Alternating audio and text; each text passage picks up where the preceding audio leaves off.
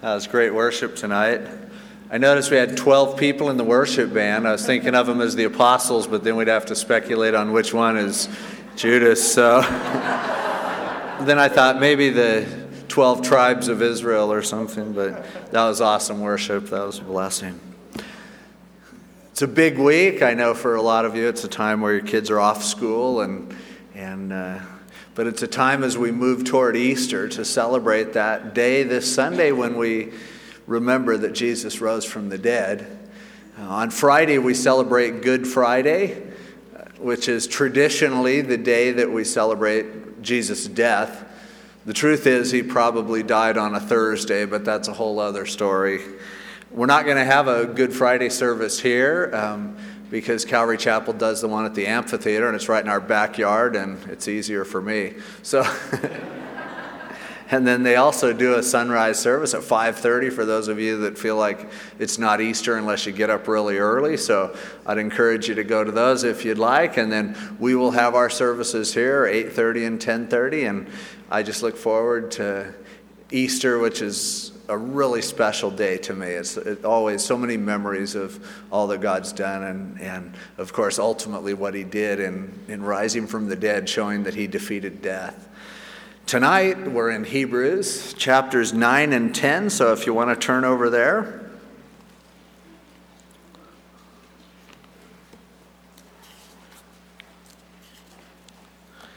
In Hebrews 9 and 10 we again, following up with the whole theme of Hebrews, of Jesus and his superiority to the old covenant and the introduction to a whole new deal.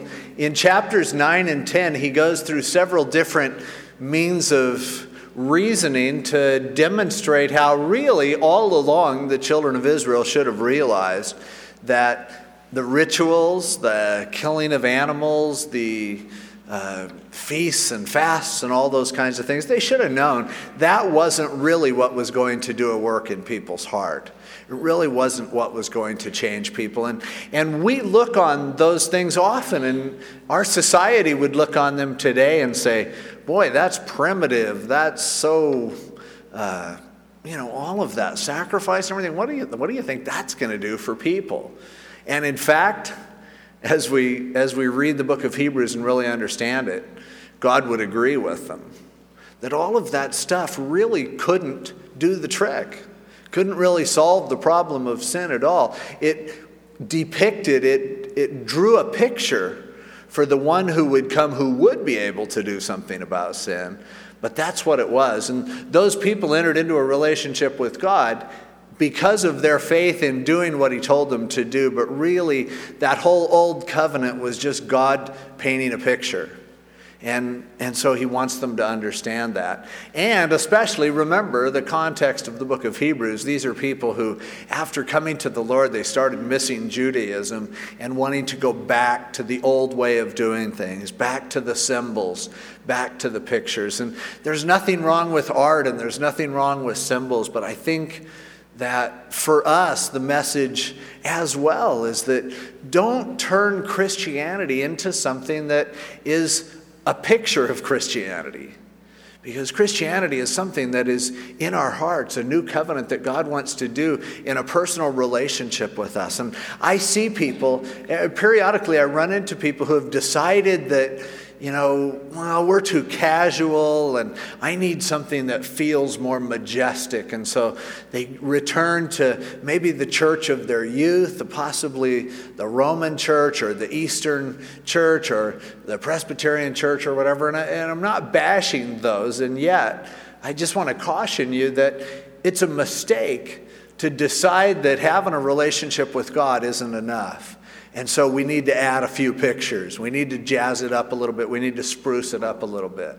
It's something that the author of Hebrews here is driving home. Look, why do you want to return to that? Why do you want to kiss a picture when the marriage is there? You have the real thing. He's living inside of you. He says he'll be with you always. Why do you want to go back to those pictures? Now, we study the Old Testament. We're in the middle of studying the Old Testament. Hebrews is simply a detour for us. It's not to say that there's no value in the law, But looking at the Old Testament, we see God at work preparing the road for the real thing. And that is a thing of beauty, and that is a thing of joy as we rejoice in it. But it's kind of like pulling out the photo albums and looking at the way things used to be.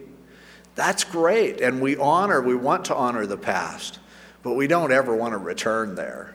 We want to move forward and go on in what God's doing in our lives today. So, Hebrews chapter 9, he says, "Then indeed even the first covenant had ordinances of divine service in the earthly sanctuary.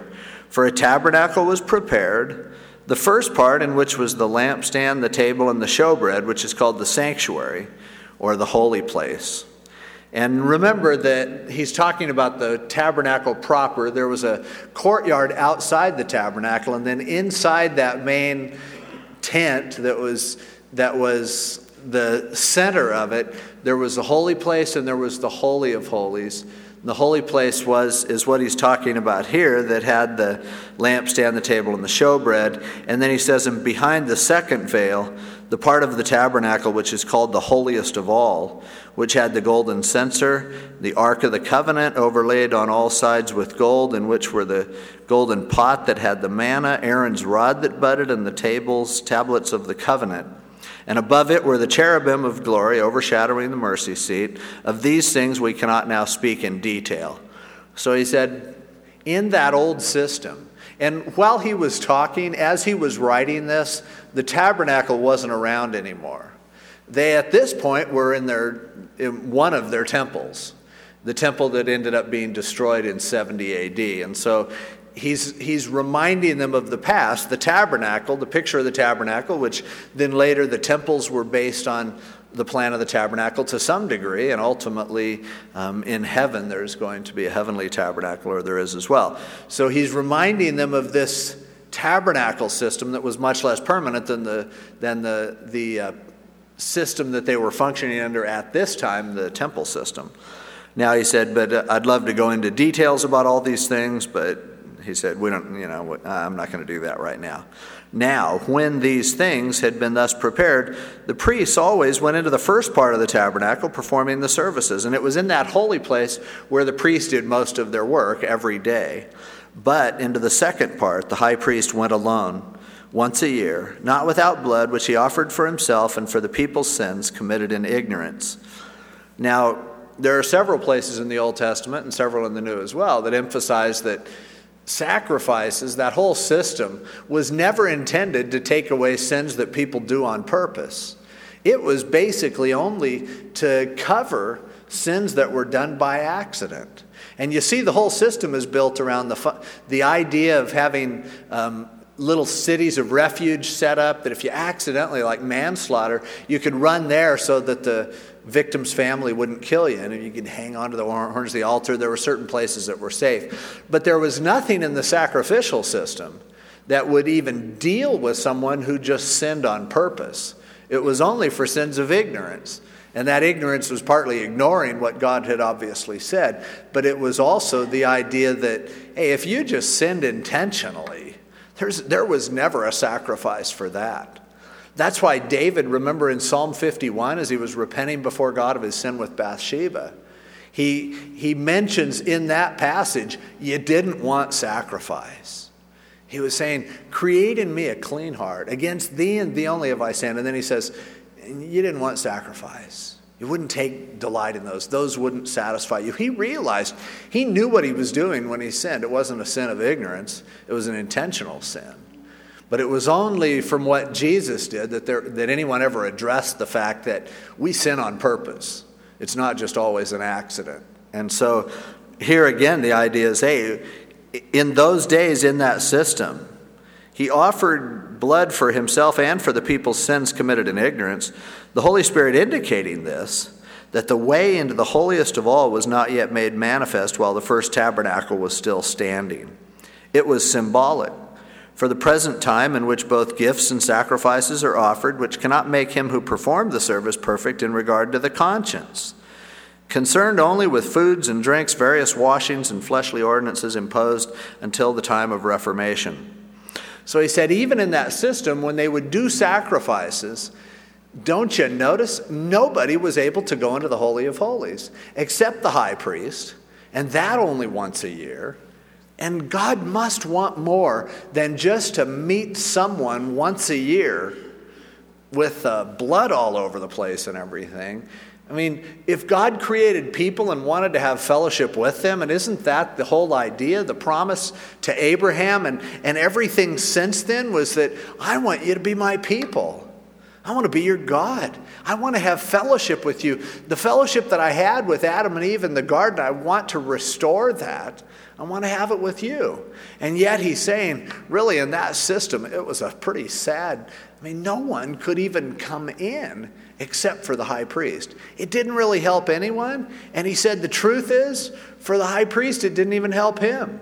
He was able to come in once a year, but hey, sometimes if he came in and made a mistake, he would die right there.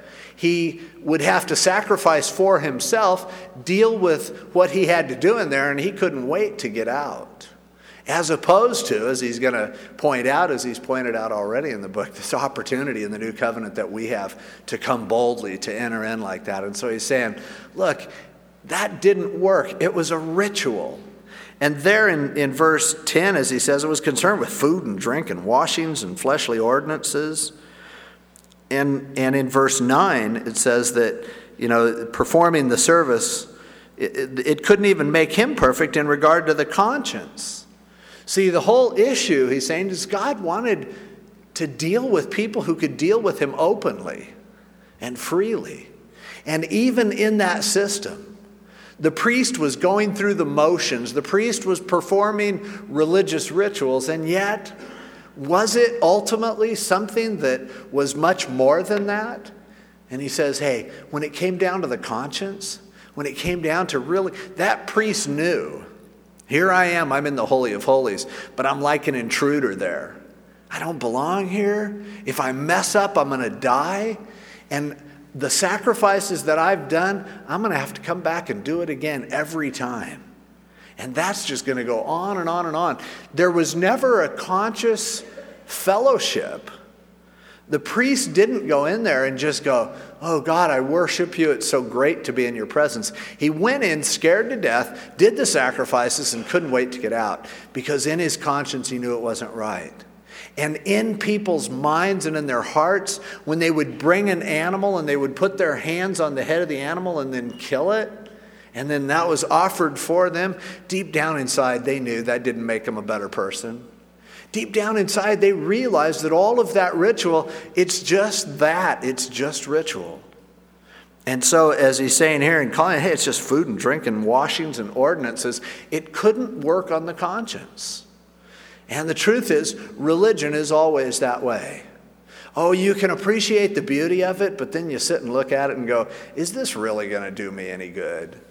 If I bring my child and have them baptized, is that really going to assure them of salvation eternally? Then let's just set it up at the hospital. Let's sprinkle every kid that's born and, then let's just live like however we want to live. I think even people who are very, very religious have to have a sense that, this isn't working. It's nice. I enjoy it. We do it because we've always done it and my parents did it. I did a funeral the other day, and the person who had died there, half of the family is Christians and half the family was Catholics.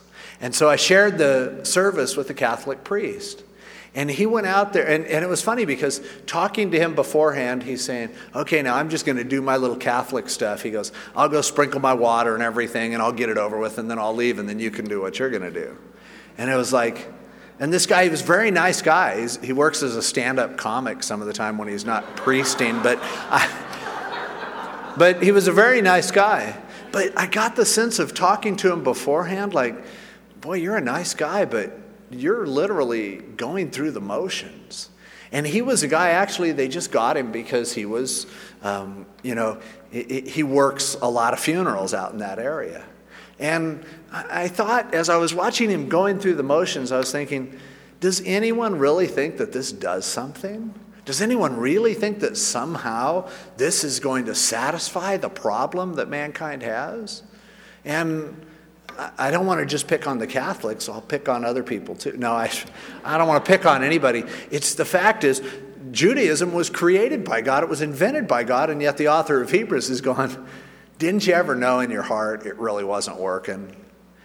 And why throughout the prophets was there that constant prophecy that there was something better that was coming, and that the blood of bulls and goats can't take away sin. You can't kill an animal and have a person be okay in their heart. And the same thing goes for any other ritual. You know, there are people who believe that because they go to church, or because they pray every day, or read their daily bread or whatever, that somehow they're okay with God. And we need to understand, it's so important to understand, we are only okay with God because of what Jesus Christ did on the cross. And that makes us okay with God. Just receiving that work of God. Just receiving that forgiveness. And nothing else can be added to that and have any kind of real meaning or significance. And so, and that's kind of a shock to people. You mean, if I don't ever put money in the offering, God loves me just as much? Yeah. If I don't ever go to church, he loves me just as much? Yeah, if you've really received him. I mean, the Bible says that if you're really a Christian, you'll want to do those things, but not to gain standing with God. And God doesn't get mad at you if you've been shining him on for a while. All of those kinds of ideas are based on the idea that somehow we are doing something that is effective in bringing about a work of God in our lives, and that's just not the case. And when we realize how flimsy all of our, efforts are, then we come to understand more and more, wow, those rituals, those little things that we try to do. You mean, at Christmas when I drop money into Santa Claus's little, bucket there at Target, it's not going to do me any good with God? No. It's not. It really isn't. And that's his point here. Hey, look, you should have known. Come on, are you stupid? You think killing an animal can save a person? How does that make sense? It doesn't make sense. Killing animals was never able to save people. Going through rituals, partaking in ceremony, following rules, that could never save anyone. It is archaic, but it was a picture of someone who would come who would be able to do it, and that's what it was there for, and that's why it's valuable. Understand this, people in the Old Testament didn't get saved by sacrifices and burnt offerings and celebrations and all of those things, following the law. They never got saved that way. That wasn't what it was for. It was only a picture. In the Old Testament as in the New, people can only be saved by faith. People can only be saved by God's grace. Nothing's changed in that respect. It's just that they had to look forward and believe that God was going to one day be able to take care of their sins.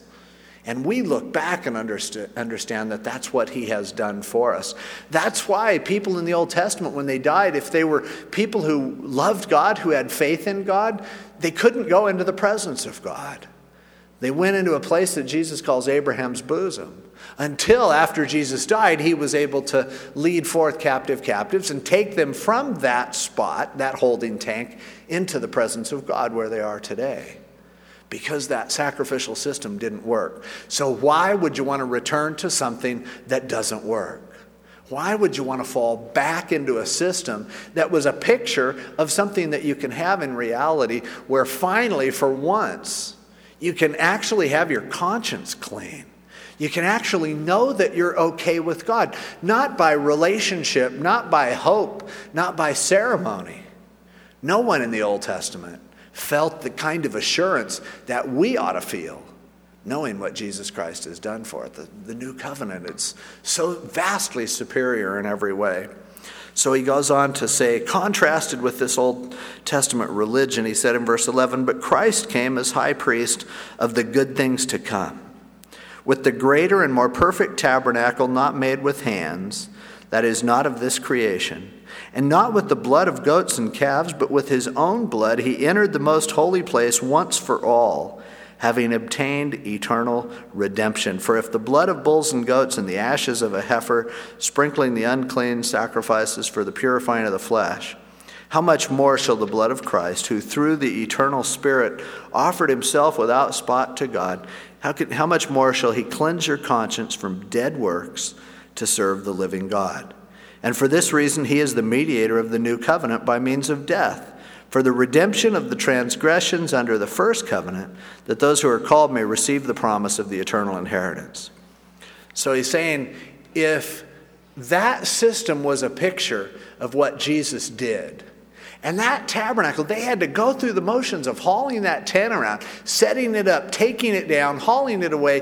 The glory of God was ascending on it. They had the gold box. They had all the stuff, slaughtering all of those animals. If that was something that was depicting something that was going to happen, and now it's happened, instead of entering into a tent, Jesus Christ entered into the true tabernacle, the presence of God, having shed his own blood, and now God says that was what it was about. This works. This is worth it. This is what solves the problem.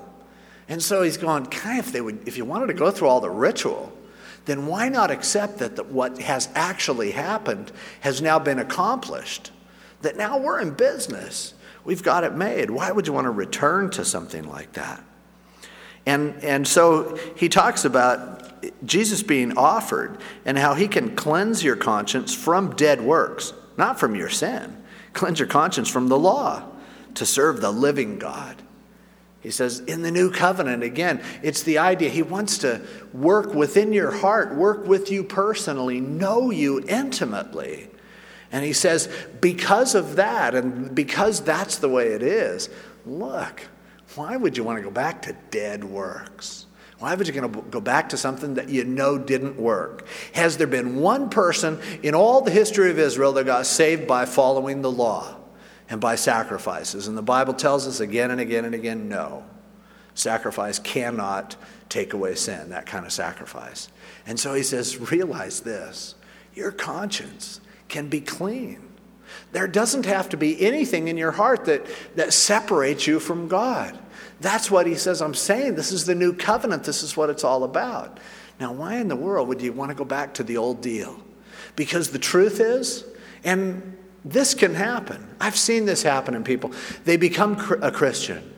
Maybe they've tried to be religious. Maybe they haven't. But they knew in their heart that something wasn't right. They knew in their heart that they weren't in fellowship with God. And so someone presents the gospel just simply and beautifully, and they go, wow, that's what I want. And they accept Jesus, and they feel so clean. They've never felt so good in their lives. They go to bed just going, oh, man, this is awesome. I'm right with God. I know him. I hear him. He's speaking to me. I open his word. It comes alive. And they experience that work of the Spirit in their lives. But over a period of time, sometimes they start to wonder if it's enough. They start to think, I need to add something to this. It's time for me to grow up a little. And so I need to discipline myself. I need to start adding a few rules and regulations in order to really make this work. Not that God doesn't want to change our lives. Of course he wants to change them. But he doesn't want us to change them. He wants to change them. And so what happens? Christians who have been Christians for a while start to gravitate toward a more and more legalistic relationship with God. And through so doing, you know what happens? Eventually, at first it's great. Because at first, I make all the rules to fit with the way that I am. And so I lay it all out there and I go, okay, a good Christian is like me. And I look at the rules I create, and I have scriptures to back them up, and I go, that's my life. That's the way life ought to be. And so very easily, I can get up and talk about, here's the way a Christian ought to be. Here's the kind of person that God wants you to be, the person that God uses, and so on. And I can feel pretty good because what I do is I just paint a picture of myself, and I go, God's obviously using me, so this is the way he wants people to be. And I start to point the finger at other people who don't follow my rules. And I begin to judge them, and I feel pretty good. I feel pretty prideful. I feel like, hey, I'm becoming mature. Oh, I remember as a young Christian, I was really struggling, but now, praise God, I'm just about ready for heaven. And that becomes, it's a great feeling. And then usually that leads to people putting you in positions of ministry, asking you to do different things and opening, and God starts to bless your ministry, and maybe you're teaching a Bible study and all kinds of people are coming, and you start to think, I'm doing this so good. It's really a shame that I'm not a pastor. I really can't afford to be a pastor, but I'm better than most pastors. And we start to think, I'm all right. I'm pretty good. But what happens eventually is that you're going to break your own rules. You're going to step across a line somewhere that you swore you would never step across. And then you look, you're confronted, and maybe you just get busted. I've known guys who were very super spiritual as Christians, and then they get caught doing something illegal in their business, and they end up going to jail. And it's like, it's great to have a jail testimony about, before I was a Christian, I did all this stuff and went to jail. But it's really embarrassing when you teach a home fellowship and you go to jail for breaking the law and, cheating on your taxes. And it's like, oh man, this doesn't even work for a testimony. And then you think, well, at least someday I'll rededicate my life and then it'll kind of work. But you end up just going, oh no, I'm not as good as I thought I was. You'll find out. Somebody will point it out to you. Your Nathan is going to come along and say, thou art the man. And you're going to go, oh, you're right. It happens to me sometimes when maybe I've become kind of self-righteous toward people who have a problem in a particular area. And I haven't had a problem in that area for 30 years or something. And then I'm reading the Bible. And God just nails me. God will just show. Or I will feel myself starting to say something that I've heard other people say, and I would just, how could they even think like that? Why would someone say something like that? That's just awful. I gotta question somebody's salvation if they could say something like that. And there it is in my head. It's ready to come out. I'm thinking it. I choke it off, and then I go, oh man, I thought I was doing pretty good. And now my conscience just convicts me. I feel like dirt. Hey, some people come to church every Sunday and go away feeling really bad. I hope that's not my fault. But why does that happen? Why is it that Christians start feeling condemned all the time when the Bible says there is therefore now no condemnation for those who are in Christ Jesus? So why are you getting beat up and condemned all the time? Well, I think it's pretty simple. Because you grew past grace and you began to think that somehow obedience, the law, living the right life, living the godly life, whatever you want to call it, you started to think that you could earn it. You started to think that you're pretty good. And when you fall into that kind of a thinking, when ultimately you decide to try a little new covenant, a little old covenant, kind of mix them up, the conscience becomes injured and wounded. We become hurt. We become convicted. Every time we listen to the word, it's nailing us for dumb little things, and we try to put it out of our minds. We go, oh no, that can't be, that can't be the Lord. A funny thing happened the other day. I was driving on the freeway really fast, and I just felt this conviction, but come on, I've seen how Pastor Dave drives. If he's not convicted about it, why should I be? And no, be careful. If you start to live, if you return to that old covenant way of thinking and you start to earn your standing with God, be careful. Because the conscience can only be clean when you realize, when I recognize that it's all about Him, that it's what He is doing. And I find an amazing thing that when I am just living my life honestly and openly before God, when I'm opening my life to Him and admitting my faults, when I'm not making any claim to myself that I have risen to a certain level, God starts giving me victory in areas that are surprising. In areas where I could continue to sin in that and nobody would really question me because everyone does it. In areas where these little things that you just kind of excuse as being your temperament, and then you see God starting to give you the victory. And it's a wonderful thing when God does that from within. And it's also a wonderful thing when you can look at your life and realize that you're a sinner and realize that you fail consistently and constantly and not get just totally grieved by that because you understand that God loves you anyway, that it's His work in our life that really matters. And believe me, and I know there are people who get nervous when I even talk like this because it sounds like, hey, no laws, no rules, do whatever you want. No, not at all. But what it is you allow God to work in your heart and He will make you righteous. It is God who, Paul said, work out your own salvation with fear and trembling, for it is God who works in you both to will and to do of his good pleasure. It's a work of him. Even our sanctification is something that he has to do. He doesn't turn it over to us to take care of any particular area. And the amazing thing is, when we understand that, it changes our lives. When we don't understand it, we become convicted, we become embarrassed and humiliated when our failure confronts us and we've been claiming to be something that we aren't. And oh man, what an awful sight, what a sorry thing it is. Like a TV evangelist that called other evangelists a cancer on the body of Christ publicly, and then became humiliated for repeatedly getting caught with prostitutes himself. What happens? Well, you go from the new covenant, and you start to live in the old covenant again, and you mix them up, and it does not work. And the fact is, if anyone thinks he stands, take heed lest you fall. Pride comes before destruction, and a haughty spirit before a fall. And when we start to think we're pretty righteous, then we better be really careful, because God has ways of humbling us in ways that we can't imagine. I've been there thousands of times. I'm sure you have too. Again, to the Christians here in Hebrews, the idea, don't you understand? You've got a better deal than that. Don't return to that old way of thinking. Don't return to that old way of living. It's only a way that causes outward conformity, and it is not a way that will ever stimulate your heart to actual change. It's not by might or power, but it's by my Spirit, saith the Lord. That's the way he's wanted to always deal with us. And if we reject the leading of the Spirit, if we decide that, no, the Christian life, really, there's nothing tricky about it.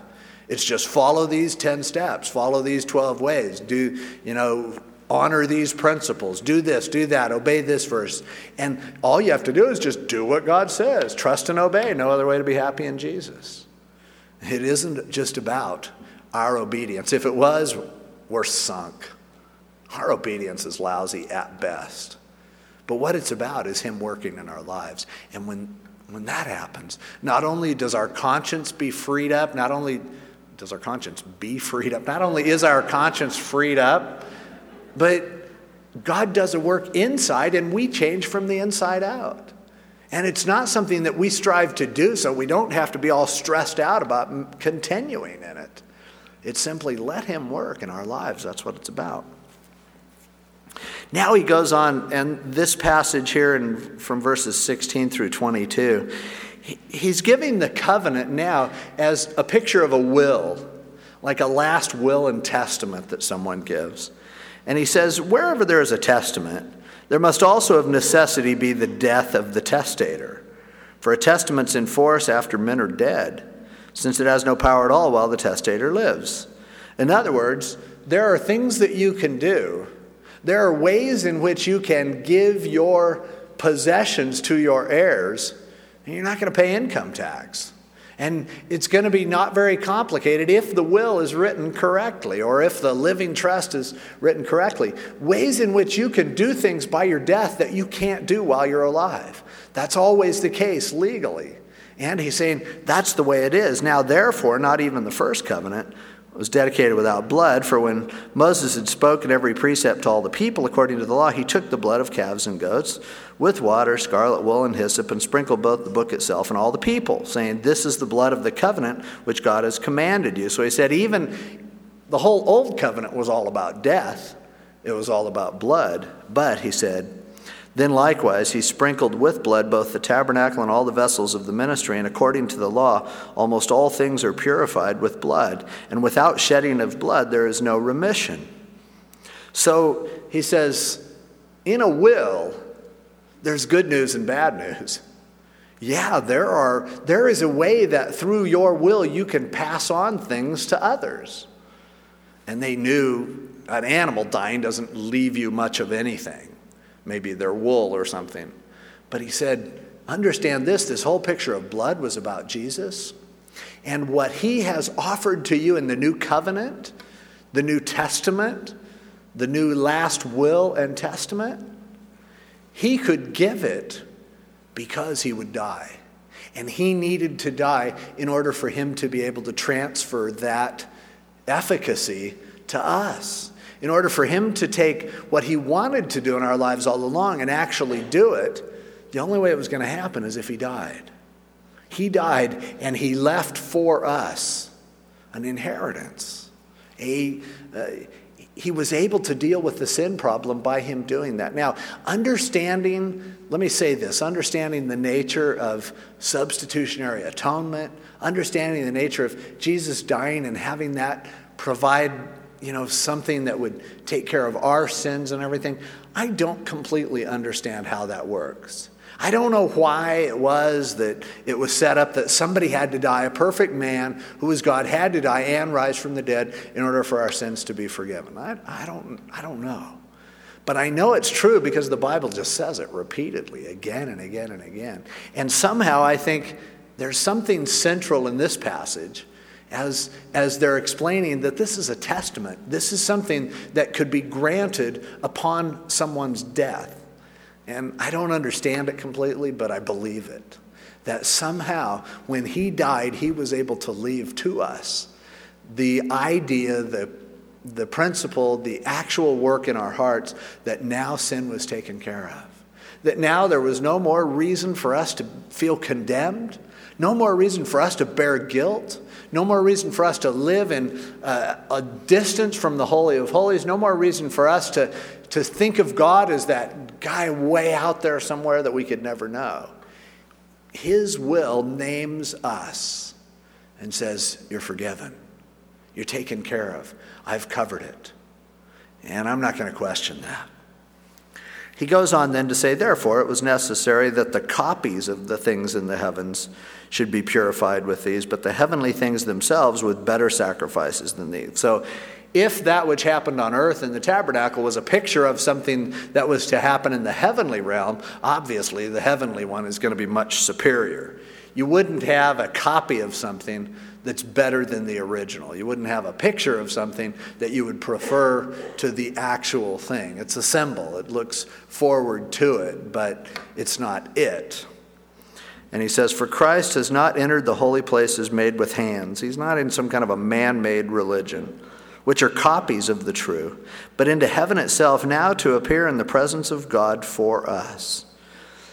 So again, Jesus as our high priest hasn't walked into a tent that he has to bloody up himself, that he's only allowed to go into once a year himself, that he has to have a rope around his ankle so if he goes in there and goofs up, he dies and they can yank him out. But no, he hasn't gone into a man-made tent to play religious games. He's not just out there playing with a replica of something. There are guys who create these tabernacle replicas, and I hope you've had a chance to see them. They're really interesting, and every year someone comes around and they'll set up on a field a replica of the tabernacle. But I've gone through them, and you walk into the Holy of Holies, nothing happens. There's a wood box there painted gold. You don't have a feeling at all, and some people do. Maybe I'm not like everyone else, but there are people who go in there and go, you could just feel the presence of God in this thing. I'm going, it's a cheesy tent, with fake boxes. I mean, if it was real gold, maybe. But I'm one of those people too. When I go to Israel and I walk where Jesus walked, it doesn't feel all that spooky either. So, but this is exactly what he's saying. He's going, look, that's just man-made stuff. Jesus Christ is in heaven. He went to the real thing. It's not a reenactment.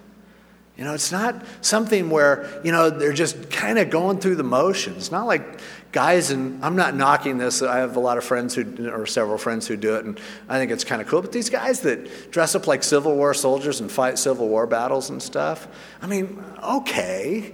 But it's like, that's not the Civil War where we lost, 500,000 people on American soil. It's different. It's just guys playing around. And it's okay, and again, I'm not knocking it. Okay, I am knocking it, but it's just a game. Deal with it, and that's what he's saying here. The tabernacle is a tent. It was man-made. It's not like the real thing. It may give a beautiful picture of the real thing. It might be something that causes you to be able to relate to in a more tangible way the real thing. It may be educational. It may be all kinds of stuff. but it's not the real one. And that's what he's saying about the tabernacle. And so, he went in and was offered once. In verse 27 says, "It's appointed for men to die once, but after this the judgment. So Christ was offered once to bear the sins of many. To those who eagerly wait for him, he will appear a second time, apart from sin, for salvation." Many of you have heard verse 27 quoted, "It's appointed unto man once to die, and after that the judgment." And usually we think of that as a verse that's saying, obviously, there's no reincarnation. Well, with or without this verse, come on, it's obvious there's no reincarnation. This is a stupid idea. But that's not what this verse is talking about. What the verse is saying is the priests, they would go in every year. If they were actually going to do anything, they should have gone in there and died. But there's no way to bring them back and do it again, and we would run out of priests pretty soon. But he said, death is real. That's the real thing. Killing animals in exchange for people, that's not real. But killing a person, that's real. And that's really what it's all about. That's the problem. Ever since Genesis 3, it has been appointed unto man to die. You're born and you die. And yes, there are exceptions. There are a few exceptions. Lazarus, as far as we know, died twice. Elijah didn't die at all, neither did Enoch. Moses died, but, it says he died, and he was the one who wrote the book, so... I'm not sure what that's all about. But he says, look, people live and they die. Now, Jesus didn't go pretend to offer himself. He didn't go in like these priests and be a picture of something. He went in there and he really died. He really gave his life. And that has significance to all of us who are under a death sentence. Because our problem is death. If we weren't going to die, what's the problem? We could deal with it, whatever it is. But because this world in its fallen state means that the people who are born end up dying, as several people have said, the statistics are still pretty impressive. 1 out of every 1 person who lives dies. And that's true. But he's gone, hey, Jesus died once, but he rose from the dead. That's what we celebrate on Easter. Jesus died, and then he's in heaven, and he's able to make an offering of himself. And as a result, Christ was offered once to bear the sins of many. To those who eagerly wait for him, he'll appear a second time, apart from sin, for salvation. He is coming back. The priest who went into the Holy of Holies and died in there, he's not coming back. Well, except as they reel him out on the end of a rope. But Jesus Christ went and offered the sacrifice once and for all, one person offering himself for many. And he's coming back to prove it. And he's coming back to save us. And so, again, this glorious truth that we celebrate on Easter is a truth that the author of Hebrews is saying, why in the world would you want the old deal? Why would you get all excited because maybe they're going to rebuild the temple, or maybe this, maybe we could get this going, or maybe we need to get a little more ritual into our religion or something. Why would you want to do that? He died once. Remember, that's why Moses wasn't able to go into the promised land, because he struck the rock, which was a picture of Jesus Christ, and water came forth. And then the next time God said, speak to the rock, and he struck it. And it messed up the picture, because the whole picture was he only needs to be stricken once, then all you have to do is speak to him. But Moses goofed that up by striking it twice, and now God's going, great, I can't even use that as a great. People are going to say, well, wasn't the rock stricken twice? Maybe Jesus needs to die again. No, he said, no, once. That was the deal. It worked. The reason the priest had to keep going in day after day after day is because it doesn't work. But Jesus Christ entering into the Holy of Holies, Jesus Christ dying, raising from the dead, being at the right hand of the Father, sitting there making intercession for us, returning one day for us, that's what works. That's what we've been looking for. Why do you want to return to something else, he's saying. For, in verse 1 of chapter 10, the law, having a shadow of the good things to come, and not the very image of the things, can never, with these same sacrifices which they offer continually, year by year, make those who approach perfect. Doesn't work. For then would they not have quit being offered? If the sacrifice worked, why'd you have to keep doing it? 4, the worshipers, once purified, would have had no more consciousness of sins. They would have felt like, man, we did our sacrifice, and it's awesome. Our sins are forgiven. We're in fellowship with God. Let's all just go into the Holy of Holies. No, don't. Lightning, thunder. Oh, man, I felt so good. No, they didn't feel good. They knew. Their conscience told them. They still had the sin problem. And so he says, but in those sacrifices, there's a reminder of sins every year. For it's not possible that the blood of bulls and goats could take away sins. They realized, as we do when we try to reform our lives, when it comes down to the end of December and we start to list all of the, New Year's resolutions we're going to do. Have you ever had it where you made a bunch of them, and then that year you did everything that you set out to do? It's like, wow, I've become exactly what I wanted to be. I finally am living.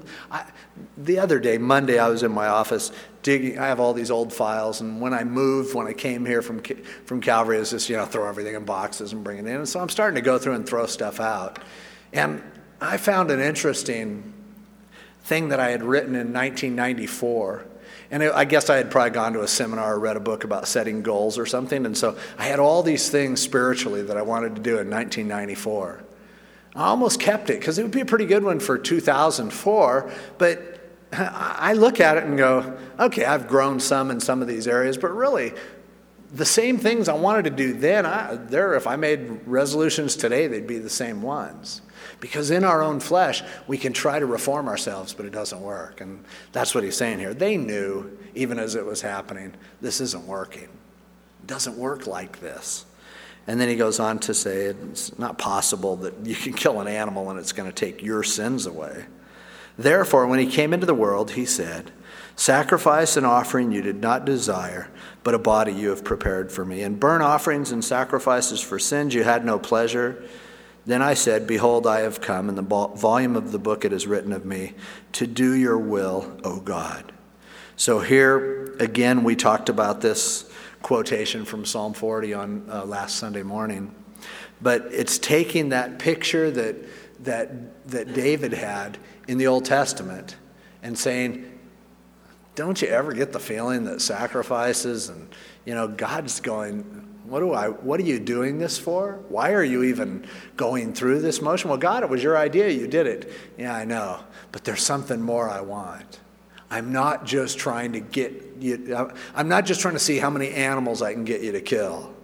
I'm not just trying to get you to be like an ant farm to kind of watch what you're doing like it's some big experiment.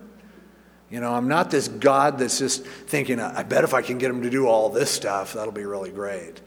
He's going, God said over and over again, that's not what it's about. And so, as he says, that Jesus said, I didn't want that. A body you have prepared for me. I don't take pleasure in burnt offerings and sacrifices. It's doing your will. That's what matters. And so this picture of the new covenant instituted by Jesus Christ, who came, who said, I've come to do your will. Well, you've prepared a body for me. For me to do it, for me to pull this off, I'm going to have to become a man. I'm going to have to become one of them, live that life, be tempted with everything as they are, lay my life down, rise from the dead, and allow them to be saved by their relationship to me, by the fact that I am allowed to pass on what I paid for to my family, to my relatives. And again, the statement in the volume of the book it is written of me, the idea is this is what it's been all about. The old covenant, it was it. All throughout it, you see, this is something that's looking forward. This is a picture that's being painted. Now we've seen the reality. And so then previously saying, sacrifice and offering, burnt offerings and offerings for sin you didn't desire or had pleasure in them. Behold, I have come to do your will, O God. He takes away the first that he may establish the second. So he's saying his commentary on Psalm 40 is that Jesus was actually saying there through David, all of that old system is not what I was looking for. It was me coming in my body to do the will of God. That's what it was. And he says he was putting away the old in order to bring in the new. By that will we have been sanctified through the offering of the body of Jesus Christ once for all. And every priest stands ministering daily and offering repeatedly the same sacrifices, which can never take away sins. But this man, after he had offered one sacrifice for sins forever, sat down at the right hand of God. The priest's job was never done. The priest, as long as he would remain a priest, would be killing animal after animal after animal, coming in, if he's the high priest, year after year after year on Yom Kippur into the Holy of Holies. And it didn't work because he had to keep doing it. But Jesus, when he offered himself, it says he sat down. A priest could never say, "Oh, I'm glad that's over. I'm glad I'm taken care of. I'm glad the sins of the people have been forgiven." No way.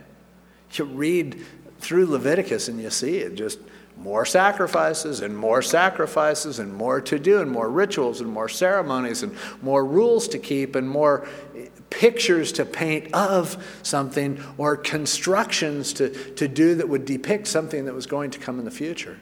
But when Jesus hung on the cross and when he said, "It is finished," then as he went into the right hand of God, he could sit down. He could say, "I'm done." How many of us have the opportunity ever in life to feel like we've really finished something? We're really at a stopping point. It's a great feeling when you're in the middle of a big project and you finally come to at least a point where you can stop for a little bit and take a break. But that's what Jesus is doing for all of eternity as he sits at the right hand of the Father, because it worked. Because when he said it was finished, it was. It was over. The price had been paid. And so, he goes on to say, by one offering he's perfected forever those who are being sanctified. Perfected forever. He's talking about you.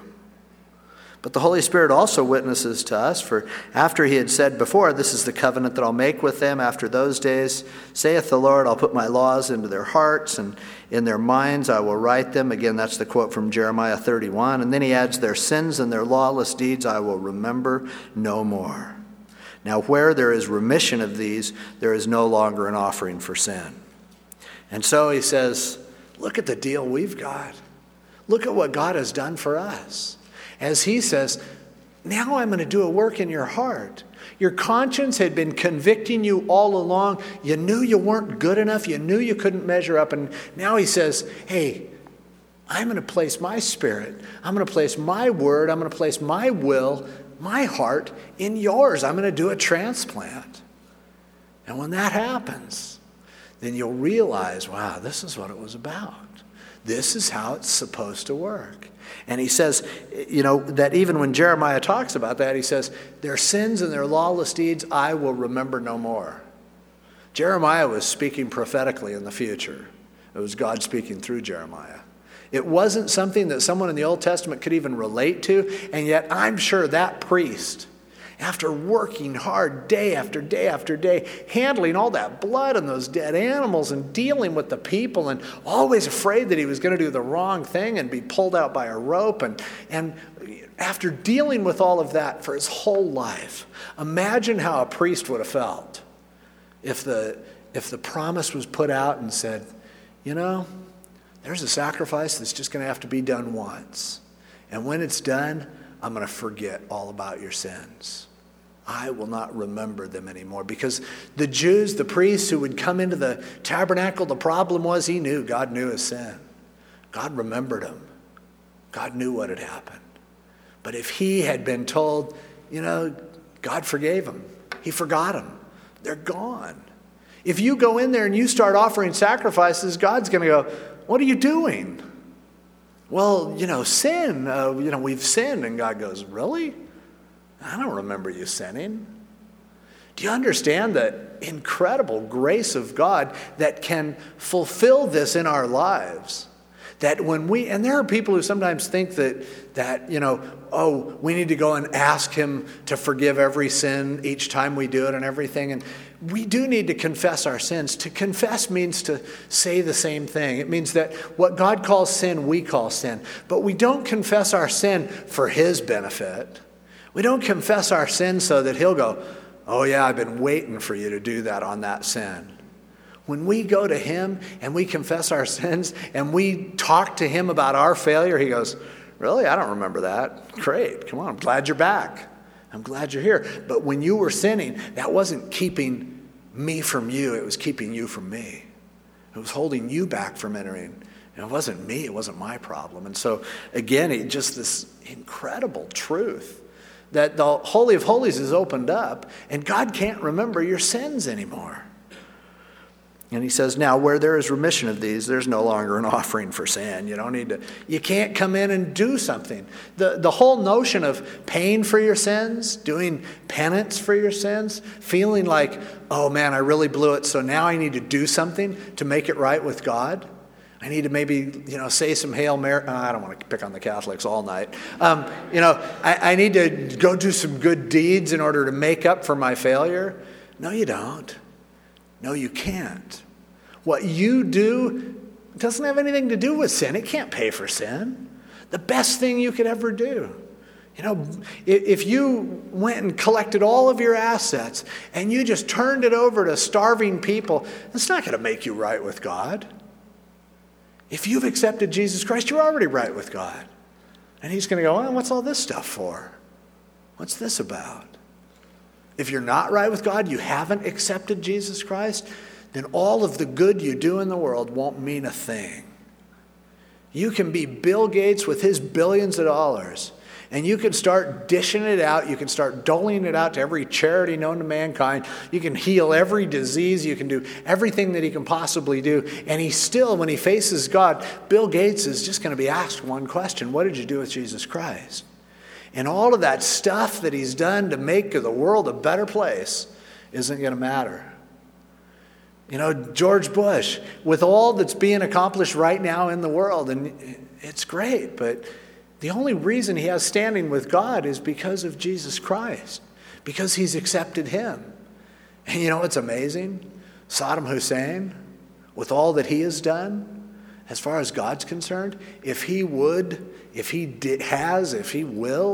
who knows if he's alive or not, but if Saddam Hussein, if in his dying moment on his deathbed, were to say, God be merciful to me, a sinner, then he and George Bush can walk side by side into heaven. God's not going to go, okay, Saddam, I have some work for you. I'm going to punish you. You're going to be a servant. Bush, way to go, man. You brought back that spirit of Americanism. You wiped out all those weapons of mass destruction. You gave the Iraqi people the freedom to go steal everything in sight. Hey, way to go, And no, it doesn't work that way. We don't earn anything with God. He has done it all. Jesus has done it all. Jesus paid it all. All to him I owe. Sin had left a crimson stain, but he washed it white as snow. He doesn't remember our sins. He chooses not to. That's what was accomplished on the cross. And so he says, therefore, having boldness to enter the holiest by the blood of Jesus, by a new and living way which he consecrated for us through the veil that is his flesh, and having a high priest over the house of God, let's draw near. He goes, since you have this opportunity, come on, let's go. Let's check it out. I saw that with some of these Iraqi palaces and all the ornate furniture and everything. First, it was like they're checking it out. Is this, wow, there's really nobody here. Come on, the guys are going in there taking showers and with gold fixtures, and they're kicking their feet up on the furniture, and they're like, wow, this is great. Well, we have something so much more incredibly magnificent, so much more ornate, so much more fulfilling and rewarding. And he goes in and he goes, come on, man, let's go. And if we have that kind of deal, he says, come on, man, let's go. Let's do it. Let's go in a new and living way. Let's draw near with a true heart, in full assurance of faith, having our hearts sprinkled from an evil conscience and our bodies washed with pure water. Realizing that it's not about us anymore, and so now our hearts are clean. Now they've been taken care of. There is no reason for Christians to walk around with guilty consciences. There's no reason for Christians to feel that somehow they're under condemnation. There's no reason for me or for you or for anyone else to make you feel condemned, because God doesn't. He doesn't see it that way at all. He's going, no, come on, it's taken care of. It's been dealt with. Let's draw near. And let's hold fast the confession of our hope without wavering. For he who promised is faithful. And let's consider one another in order to stir up love and good works, not forsaking the assembling of ourselves together, as is the manner of some, but exhorting one another, and so much the more as you see the day approaching. So he's saying you have all these benefits. You can come before God. You can know that you're right with him. Your conscience can be clean. Your heart can be in perfect fellowship with him. We get to be together and talk about this stuff. We can enjoy our fellowship. So as a result, man, let's encourage each other to remember what he's done for us. And to encourage each other to love each other. And to do the right things and to enter into fellowship with each other. Because all that stuff that might seem like a burden if you're doing it to earn something with God, when you just get to do it, when you get to do it because of what he's accomplished, it takes on a whole new meaning and significance. Good works that are performed in order to somehow fix your relationship with God, you resent them and they're miserable. But good works that come out of a heart of expression of gratefulness for what God has done, oh, that's glorious. And getting together as Christians, he says, hey, some people are forsaking the assembling. Some people are saying, you don't need to go to church. But he's going, are you kidding? When we can come boldly, when a bunch of us can get together and let's go crash the palace. Let's go spend time in the presence of God. Let's go spend time worshiping him. Oh, do we have to do that again? No, we don't have to do it. We get to do it. And if our heart's right before God, we'll enjoy it. If you don't enjoy it, don't do it. Because your heart's not right. But when your heart's right, you enjoy what being a Christian, the way it works itself out. You enjoy obeying him. You enjoy worshiping him. You enjoy fellowshipping with others. If that stuff all seems like a drag to you, and you're doing it to go through the motions, take a break. Don't do it. And instead, spend your time, instead of coming to church, spend your time in the presence of God. Spend your time in his word, in fellowship with him, praying, crying out to him, going, God, what's wrong? I can't stand your people. I don't like to worship you. I don't feel like obeying you. And dump that before him and let him do that work in your heart. Let him place his Holy Spirit and that power of the Spirit and the fullness of the Spirit. Let him do that work so that then you can do it on autopilot. I have spent days of my life being religious, and I've spent a lot of days of my life just free and enjoying the presence of God and being with him and being in fellowship with him. And I don't ever want to go back. I don't ever want to relate to him the way that I did when I was religious. I want to relate to him by his working in my heart. I want the new covenant. I don't want the old covenant. And I want to steer clear of anything in my Christian life that starts to look like that starts to feel like it, that leads to condemnation that he says isn't there, that causes me to dwell on sins that he says he can't remember. The enemy wants to do that to us, to make us think that it's all about us cleaning up our act. It's all about we can't clean up our act. And so as a result, enjoy the benefits. It's so awesome to live in the freedom that's in Jesus Christ in the new covenant. And he goes, God, why wouldn't you want to do it? Boy, can I finish this chapter? For if we sin willfully, after we've received the knowledge of the truth, there no longer remains a sacrifice for sins, but a certain fearful expectation of judgment and fiery indignation which will devour the adversaries. Anyone who has rejected Moses' law dies without mercy on the testimony of 2 or 3 witnesses. Of how much worse punishment, do you suppose, will he be thought worthy who has trampled the Son of God underfoot, counted the blood of the covenant by which he was sacrificed a common thing, and insulted the Spirit of grace? For we know him who said, vengeance is mine, I will repay, says the Lord. And again, the Lord will judge his people. It's a fearful thing to fall into the hands of the living God. Amazing. He's just talking about, look, you can come boldly. We can stimulate each other to love and to good works. We can enjoy the fact that God has forgotten our sins. But then he says, be careful. Because if you decide to look the other way from this new covenant, If you decide, no, I think I'm going to stick with kind of a mixture of old and new. I think I'm going to do it myself. I can handle this on my own. He goes, look, there's nothing else. No other sacrifice can be made except the sacrifice of Jesus Christ. You can sacrifice yourself. You can pour your whole life out thinking that's going to matter. And that's not going to do what the sacrifice of Jesus Christ did. And then he said, you're going to answer to God because he opened the way. He ripped the veil. He opened the door. You ask and you can walk boldly into the presence of God. And you have this opportunity. And if you don't take it, be careful. Because with the law, if you just said, I don't care about the law, oh man, you were judged. You were judged severely. And he said, don't think that it's a different God now. Don't think that God turned into Santa Claus and now he says, oh, everybody sit on my lap, it's okay. No, he still cares about what's right and wrong. He still cares about the fact that Jesus Christ gave his life so that we could have that access. And he goes, if you don't want that access, you better be scared. You better worry. It is a fearful thing to fall into the hands of the living God.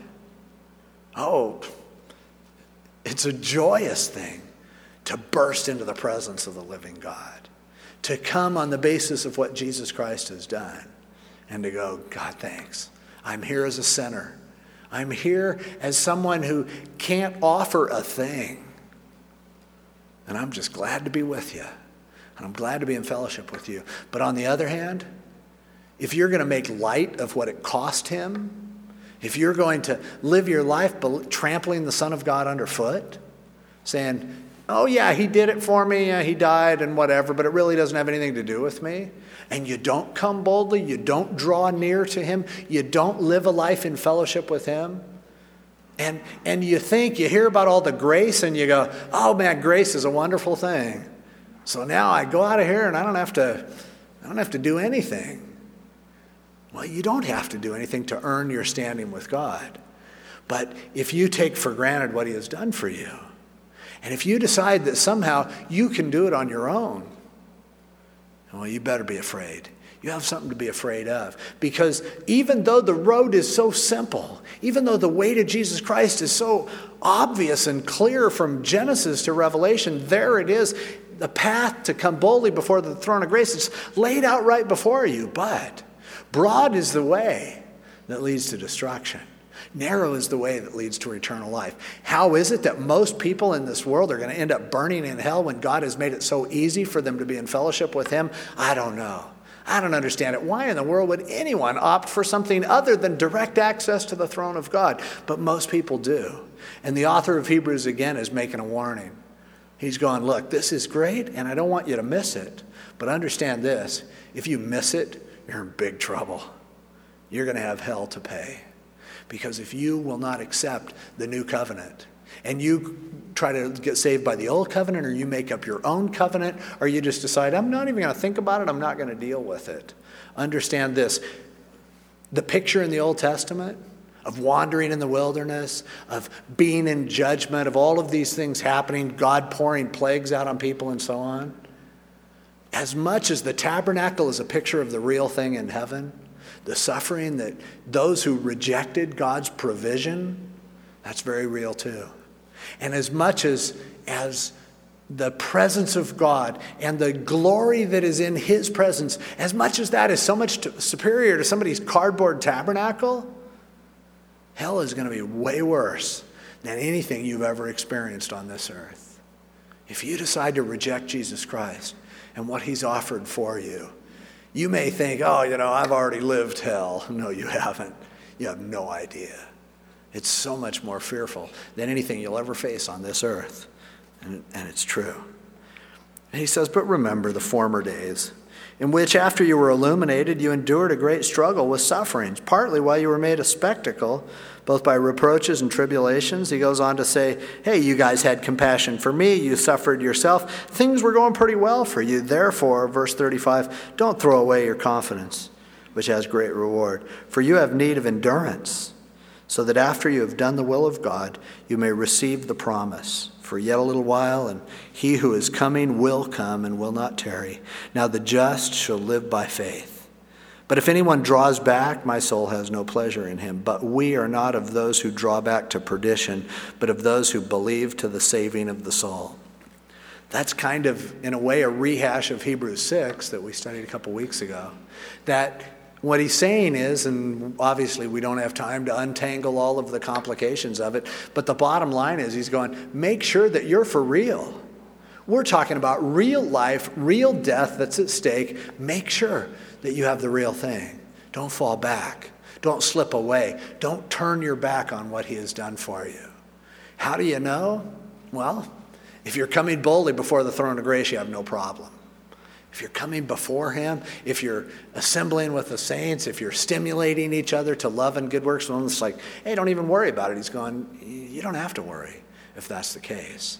But if somehow you find yourself in a spot where you've turned your back on the new covenant, and you either return to the old covenant or you make your own deal, then he says, I'm just warning you, it happens.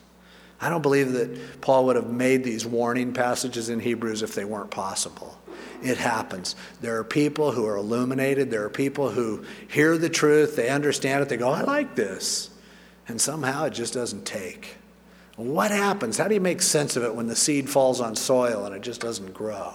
Or it sprouts up and then gets blown away? How do you make sense of that? I don't know. I can't for the life of me understand why someone, after really entering into the relationship of grace that is provided by Jesus Christ, why would you ever turn back? But he's saying, be careful. Make sure you don't. It's just a reminder. The road that we're on is narrow. The broad road. It leads a place you don't want to go. Let's pray.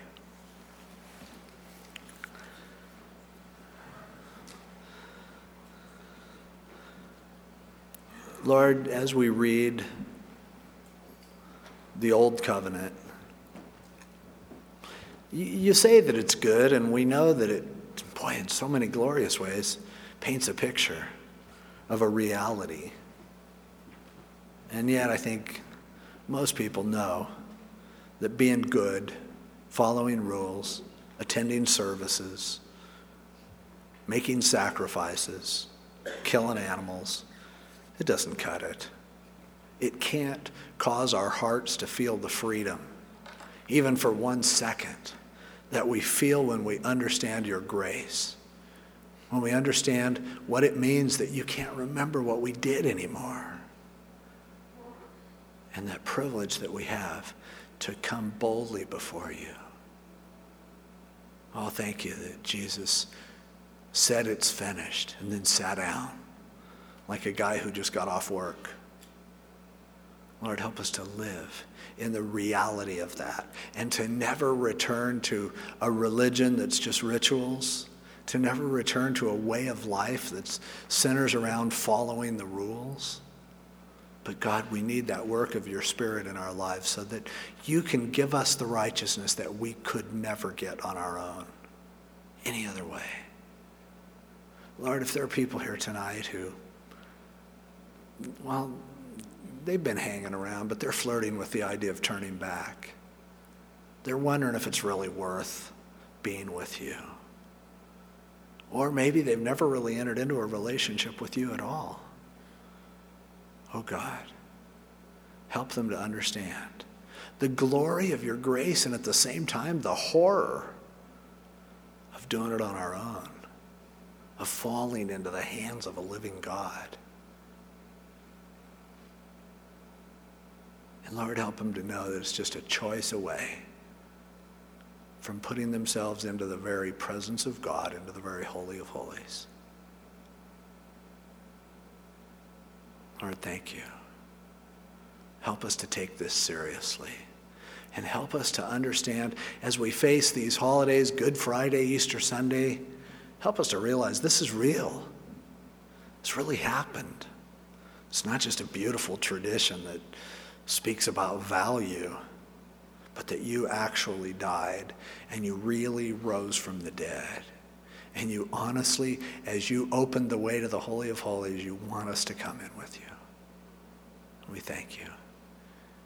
In Jesus' name, amen. Let's all stand. Hey, if anybody doesn't know where you stand with God, It's very simple, and I know there'll be some people who would love to talk with you over in the prayer room, just right through those doors on the left-hand side. Or if you need prayer for anything else also, they'd be glad to do that. And just to help you to be encouraged and to realize that, man, we have the greatest deal. We have the most awesome opportunity, a relationship with God that really works, that really has the power to do something that thousands of years of tradition and ritual never could do. God bless you.